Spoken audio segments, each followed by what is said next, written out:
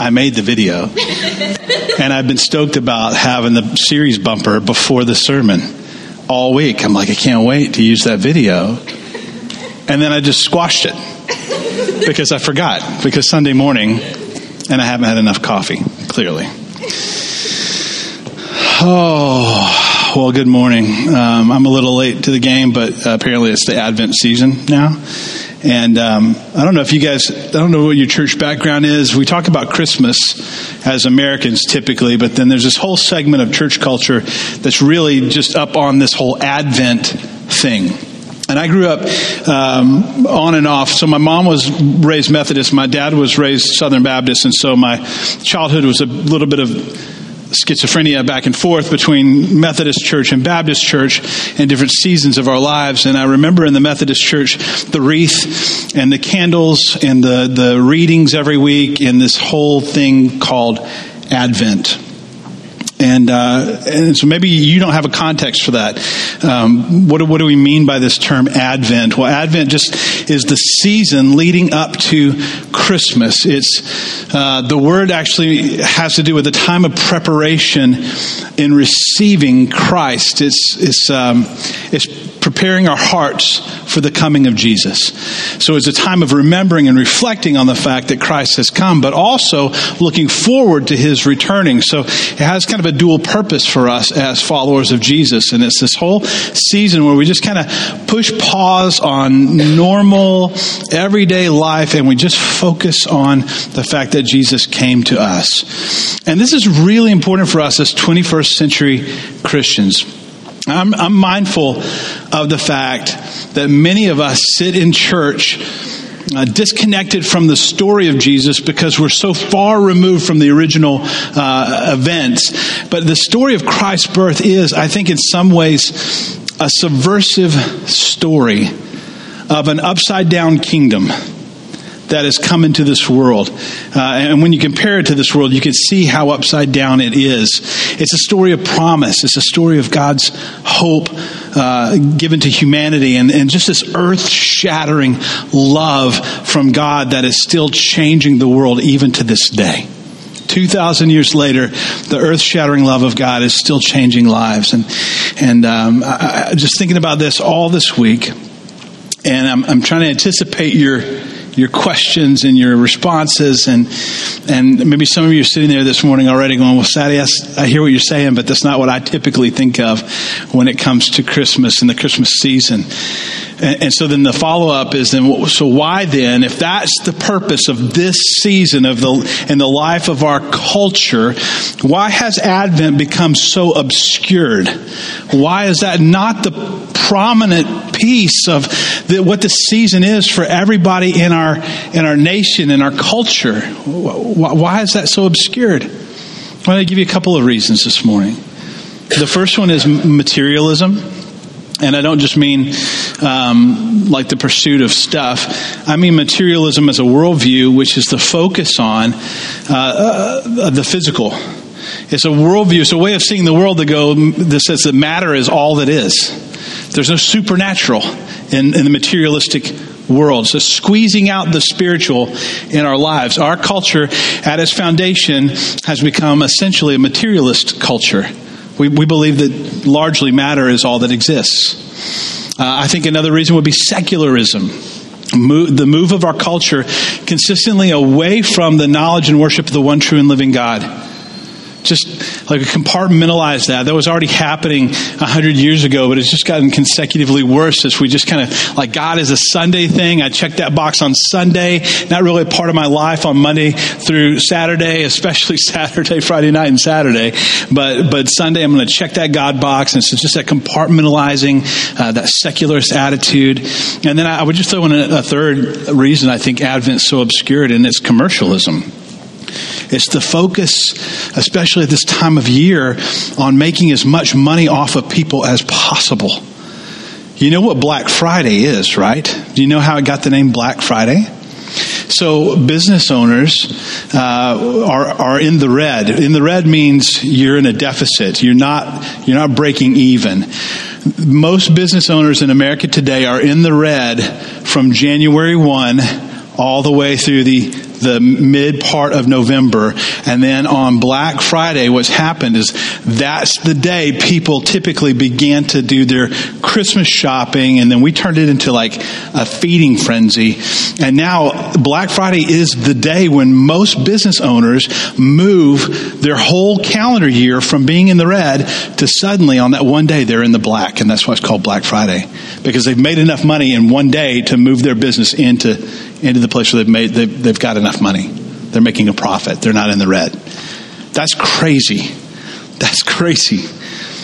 What was once a time to celebrate the birth of our Savior somehow turned into a season of stress and traffic jams and shopping lists and unrealistic expectations. And when it's all over, like lunchtime Christmas Day, when it's all over, many of us are left with presents to return and looming debt that takes months to pay off. And beneath all of that, there's this empty feeling that we somehow missed the real purpose for this season. What if Christmas became a world-changing event again for us? But by turning our focus back to the birth of Christ, what would happen in your family and in your circle of influence if this focus was celebrated in loud and bold and unexpected ways this year? See, Advent, I think, is a unique opportunity every year when the days have grown dark and the weather is cold to press into God a little more than we normally do and slow down and focus on what really matters most, what's really important. So why the idea of Advent conspiracy? That just seems like a weird phrase. Now, this is a movement that started a few years ago, and I've chosen not to jump on the bandwagon with the broader movement and link us into their website and all that stuff. But I like this idea that with this Advent conspiracy, what we're doing is we conspire together to make Jesus the priority as his people. The word conspire is two Latin words. It's with, con is a prefix that means with, and spirata is to breathe. And so it's this idea of being close enough with other people and you're whispering together, you can hear each other breathing. You're just that close. And that idea of whispering and secrets, and that's where we get the word conspiracy. So it's this idea that we're going to conspire together. We're going to get close. We're going to come in tight, and we're going to all make Jesus a priority as his people this Advent season. We're going to have to work at it if we don't want Christmas to crash. And to say that we're celebrating a conspiracy means that we're conspiring against our culture's tendency to worship consumerism, and instead we're going to turn our hearts to Jesus with a lot of intentionality. And so today's focus, we'll do this for 2 weeks. Today we're going to focus on what it means to worship fully. To worship fully. And then next week we're going to talk about what it means to spend less and give generously.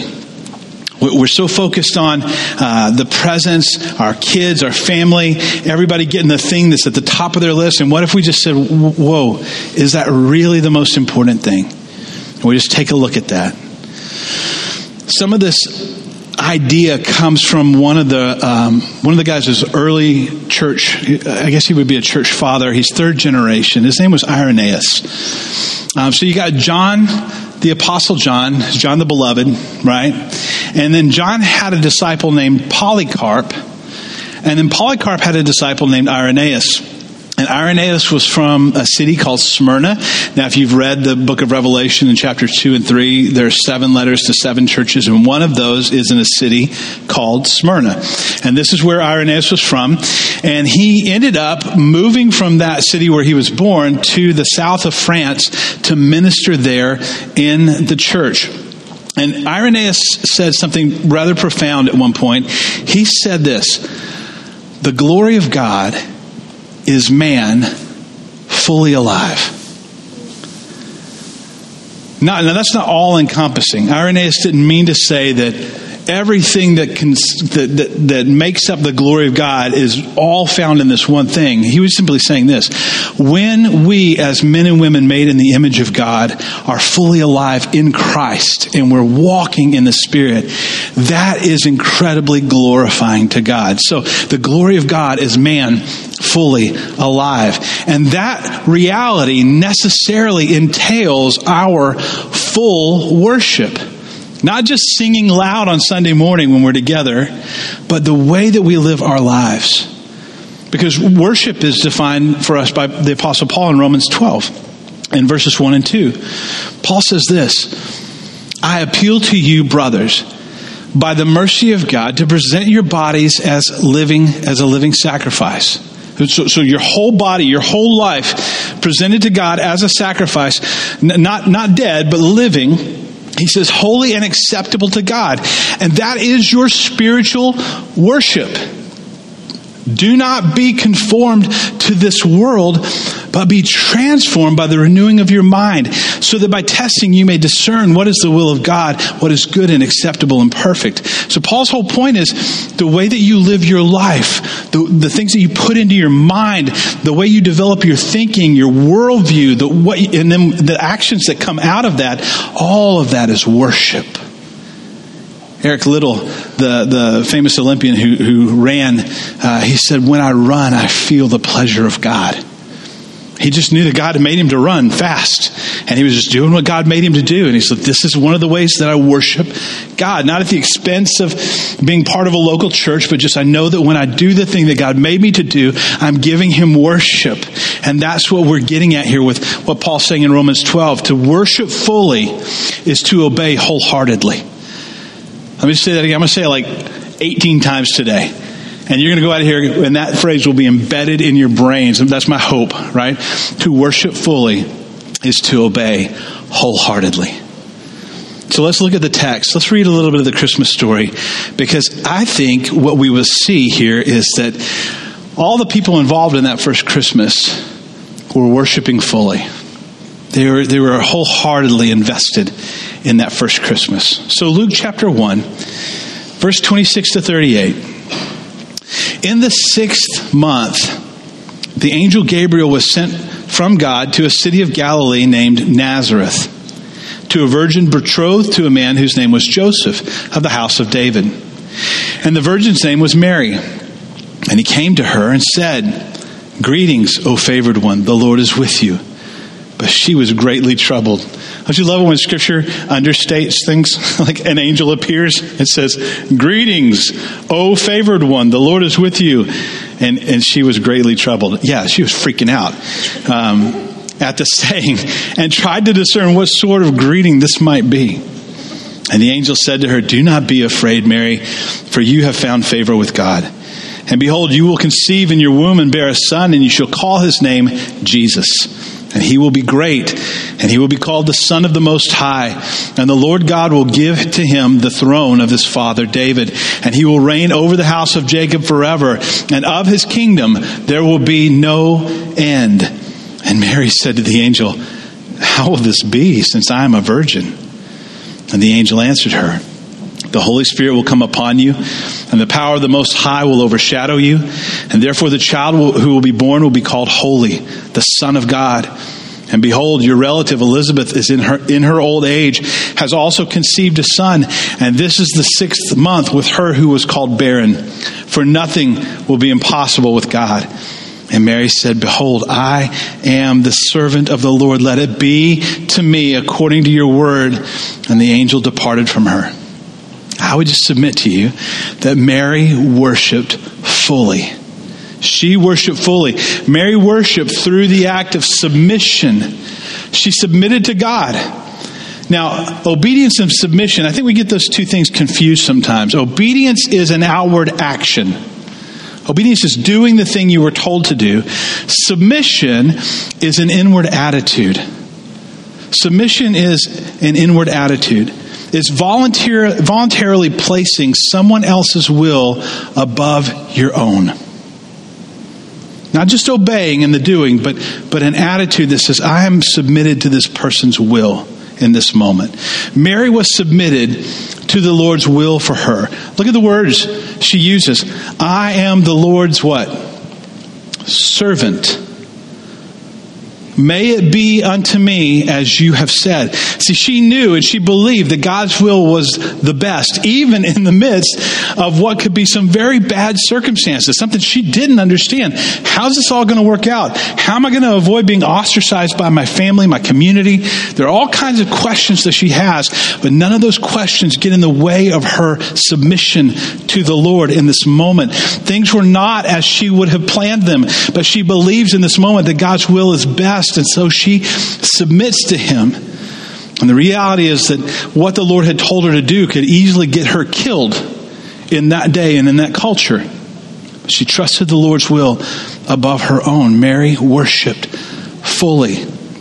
And to worship fully is to obey wholeheartedly. Let's go on. Look at Luke chapter 2. If you have your paper Bible or if you're in the YouVersion app. Luke chapter 2 verses 1 through 7. In those days a decree went out from Caesar Augustus that all the world should be registered. And this was the first registration when Quirinius was governor of Syria. And all went to be registered, each to his own town. And Joseph also went up from Galilee to the town of Nazareth, to Judea, to the city of David, which is called Bethlehem, because he was of the house and lineage of David, to be registered with Mary, his betrothed, who was with child. And while they were there, the time came for her to give birth. And she gave birth to her firstborn son and wrapped him in swaddling cloths and laid him in a manger because there was no place for them in the inn. Now, just get out of the, in my mind, I'm seeing the kids on the stage, just mangling the manger scene right now. We've all seen that, right? Back out from that for just a minute and try to imagine that you, ladies especially, you're on the eve of your wedding. Guys, you're on the eve of your wedding. And so if you're one of the dudes in the room, you're going, this is exciting. And then you find out that your fiancée is 3 months pregnant. And you know it's not yours. That's hard. That's hard. She's been staying with her cousin. And people in the community are doing the math. They're doing the math. They're coming to those conclusions as well. They know it's not your kid. Your world would be rocked. Your world would be totally turned upside down. Can you imagine your family and your friends just kind of, maybe some of your families just kind of quietly, it's not too late to call this thing off.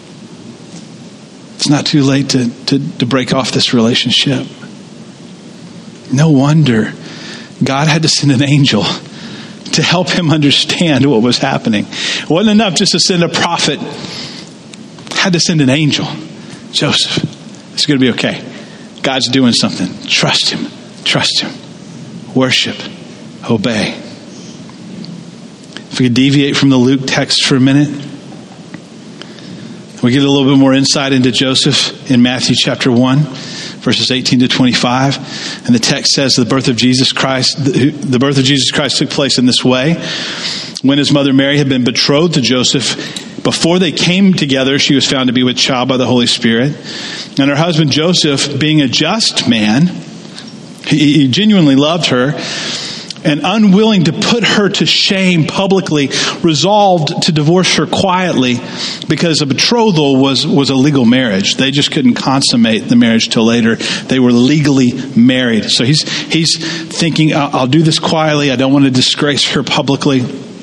But as he was considering these things, behold, an angel of the Lord appeared to him in a dream, saying, Joseph, son of David, do not fear to take Mary as your wife, for that which is conceived in her is from the Holy Spirit. He's gaining some clarity here directly from the Lord. She will bear a son, and you will call his name Jesus, for he will save his people from their sins. Jesus means salvation, by the way. All this took place to fulfill what the Lord had spoken by the prophet.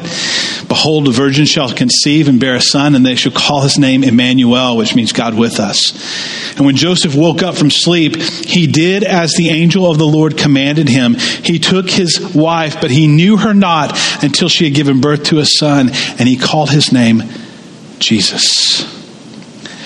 Jesus was born all of the circumstances, just more than the people, the supporting cast can really understand or even carry. And then Joseph decides he's going to worship through obedience and faith. He makes the decision to worship. And he takes Mary to be his wife despite these crazy circumstances. And he listens to the messenger of God. He listens to this dream and he embraces the message. And so Joseph worshiped fully. To worship fully is to obey wholeheartedly. And that's what Joseph is choosing to do. There are other supporting characters here in this story too. We go back to Luke chapter 2, verses 8 to 20, and we see that in the same region there were some shepherds out in the field keeping watch over their flocks by night. And an angel of the Lord appeared to them, and the glory of the Lord shone all around them, and they were filled with great fear. And so the angel had to say to them, hey, fear not. Behold, I'm bringing you good news of great joy that's going to be for all the people. For unto you is born this day in the city of David a Savior who is Christ the Lord. And this will be a sign for you. You will find a baby wrapped in swaddling cloths and lying in a manger. And as if that wasn't freaky enough, suddenly, there was with that angel, suddenly a multitude, a platoon of the heavenly hosts. These are angelic warriors. And they were there praising God, saying, that word saying in the text can also mean singing. It's not clear if they were chanting, singing. Who knows? It was freaking people out. Glory to God in the highest, and on earth peace among those with whom he is pleased. And when the angels had gone away back into heaven, the shepherds said to one another, let us go over to Bethlehem and see this thing which has happened, which the Lord has made known to us. And they went with haste, and they found Mary and Joseph and the baby lying in a manger. And when they saw it, they made known the saying that had been told them concerning the child. And all who heard it wondered at what the shepherds told them. But Mary treasured up all these things, pondering them in her heart. And the shepherds returned, glorifying and praising God for all that they had heard and seen, as it had been told them. And the angels and the shepherds worshipped fully. The angels worshiped through the proclamation of the gospel message that night over the hills of Bethlehem. They were given a message, sent with a purpose, deliver the message, and they obeyed. They worshiped fully because they obeyed God. The angels exploded with praise as they contemplated and sang about how God's peace would now be given to people who were previously at war with God because of their sin.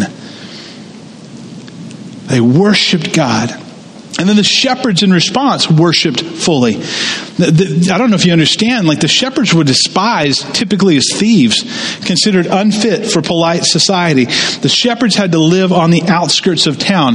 Now this is ironic because they're the ones who provide the sacrifice for the rest of the people, but they couldn't actually participate because they were considered to be unclean. It's kind of a raw deal. And despite all this, the shepherds worshipped by going and telling what they had seen and heard, just as they were told to do. They obeyed. They worshiped fully as they obeyed wholeheartedly. And the angels rejoiced, and the shepherds went and told, because to worship fully is to obey wholeheartedly. You starting to get that? It's starting to get embedded down in your brain, down in your heart. I just want to tamp it down the 18 inches from here to here, just to get it down in your heart. What does it look like for you, your family, to worship fully this Advent season? As I'm thinking about that this week, I'm struck by how inconvenient it was for everybody involved. And one of our 5 core values is the inconvenience of ministry. This wasn't just the inconvenience of ministry. This was the inconvenience of God being a part of your life. Just like, you're bumping my plan, Jesus. And he's like, yeah, I know. I like doing that. So we see the submission of Mary. We see the obedience and faith of Joseph. We see the proclamation of the angels and the shepherds going to see and tell others what they had seen. And so worshiping him fully, moment by moment, living obediently, submitting your will to his will, sacrificing your time and your treasure to truly and fully worship the King of Kings.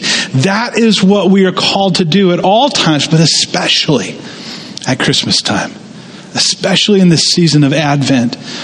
He who willingly left the glory of heaven to be born as a baby in a dirty manger. He who came to live in this cold, sinful world and die a brutal and lonely death so that we might experience forgiveness and eternal life.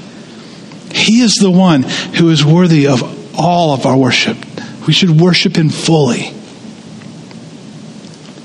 Obedience is costly in this life, just as it was in the first Christmas. And think about what it cost them to respond to God. It was costly for them. The Magi, we didn't even get to the Magi this morning. They gave up comfort, and it cost them time and expenses to travel to Bethlehem to see Jesus. Joseph, it cost him his expectations of marriage. It cost him his expectations of being a daddy and that first baby coming into their new family. God was doing something he couldn't see, and he had to walk by faith and just trust God. Mary, it cost her body. It cost her reputation in their community, certainly. It cost her comfort, her physical pain, her emotional pain. But Christmas was also costly for God. It cost God something. Jesus, the beloved Son, the truly God, fully God, left glory to wrap himself in humanity. Completely vulnerable. He came as a baby, a helpless infant. He set aside his divine rights and prerogatives and made himself nothing. He became a humble servant and endured the cruel brutality of the very people he came to save. It cost him something. It cost the Father, as he watched his own Son experience the pain and cruelty of the rejection of our sinful world. And the Father, out of love for humanity, laid all the sin of the whole world on his Son so that the penalty could be paid. The Father's cost was so great at Christmas. God made him who knew no sin to be sin for us, that we might become the righteousness of God. 2 Corinthians 5:21. And so now it's on us to receive this unspeakable gift. What are you going to do with the gift of Jesus? We receive this gift that was bought with pain. It was bought with obedience. And we realize that God gives this gift with no strings attached. He leaves the choice to you. If we want a relationship with him, we can have it. The price has been paid. He paid the price. And so he leaves it up to you to receive the gift and have the payment applied to your account and be redeemed. God, think about this. God paid the price for his own enemies. He paid the price for his own enemies. Think about that. The Father allowed humans to murder his Son, but the Father poured his wrath and judgment on his own Son to fulfill the payment that was due to their sins. And mine. And yours. And this is the gracious work of a sacrificial and loving God. And in response to that overwhelming, earth-shaking sacrifice, he calls us to worship. Just to worship. Because to worship fully is to obey wholeheartedly. So when it comes to the Advent season, practically, how do we recalibrate our souls? How do we get back to the real reason for the season?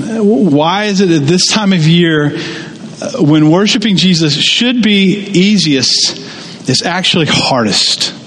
Why is that? What exactly is Christmas all about? I'd like to suggest that we not allow another Christmas to pass us by like a blizzard. You know what I mean by a blizzard? Wreaking havoc in our lives spiritually and leaving us cold and without power. That's our typical Christmas. Wreaks havoc, leaves us spiritually cold and without any power. Because we don't stop and worship fully. What would happen if instead of acting like bystanders to the nativity, we would enter in as participants? What if each individual or family at Emmaus Road set about to be intentional with the gospel and meeting some need in their community as part of the Advent season. I'll share one of our Satterfield family traditions with you that our family started when Noah was born. And it's just a small thing, but it's become a big deal to our family. And just to give you an idea of something you could do, before we unwrap any gifts on Christmas morning or empty any stockings onto the ground to begin eating candy at 7 a.m., we go to the Gospel for Asia website. We huddle around the computer. We go to Gospel for Asia, and we have an agreed upon amount that we're going to spend as a family on the Gospel for Asia website. And so we laugh and we delight in talking through whether we're going to buy 5 chickens or to feed 5 families, or we're going to buy 2 bicycles to help 2 missionaries get from village to village and share the gospel. And all of us, have input on what we're going to purchase with that set amount of money. And we talk about it, and then we buy it. And it's just, everybody's delighting in doing something for the kingdom before we rush to our gifts, before we rush to the things that we want for ourselves. And we stop and we just pray and we thank God for the privilege of being able to give that gift to the kingdom for His purposes. And so our focus is on Him and His ways before we move on to our gifts. And it's a small little thing that we started, but it makes a huge difference in our Christmas morning. And so we just desperately need His presence more than we need our presents. We need Him. And not just on Christmas morning. And when we slow down and we take the focus off all the stuff and off of ourselves, and we just still our hearts before the Lord, we begin to understand Christmas more deeply. And the result is we begin to worship Christ more fully. We saw how the Christmas characters responded when they encountered Emmanuel. Their worship sprang out of deep places of the heart that were touched by God in the flesh. And the same worship manifests itself in action. First, in expressing adoration to God. And then their worship sprang out of the deep places of the heart and manifests in obedience. Not just adoration, but obedience. Worshiping fully is at the heart of Christmas. And so as we study these responses this morning, what emerges is a compelling picture of praise and worship of God's people. So as we praise Him, we understand Christmas more deeply. And as we understand Advent more deeply, we will worship Christ more fully. And it's a time of wonder and worship and awe. And I pray that it will be for you and your family again this year. I hope that your heart will be still this Advent season as we conspire together. Conspire to make Jesus the priority as His people. Let's pray.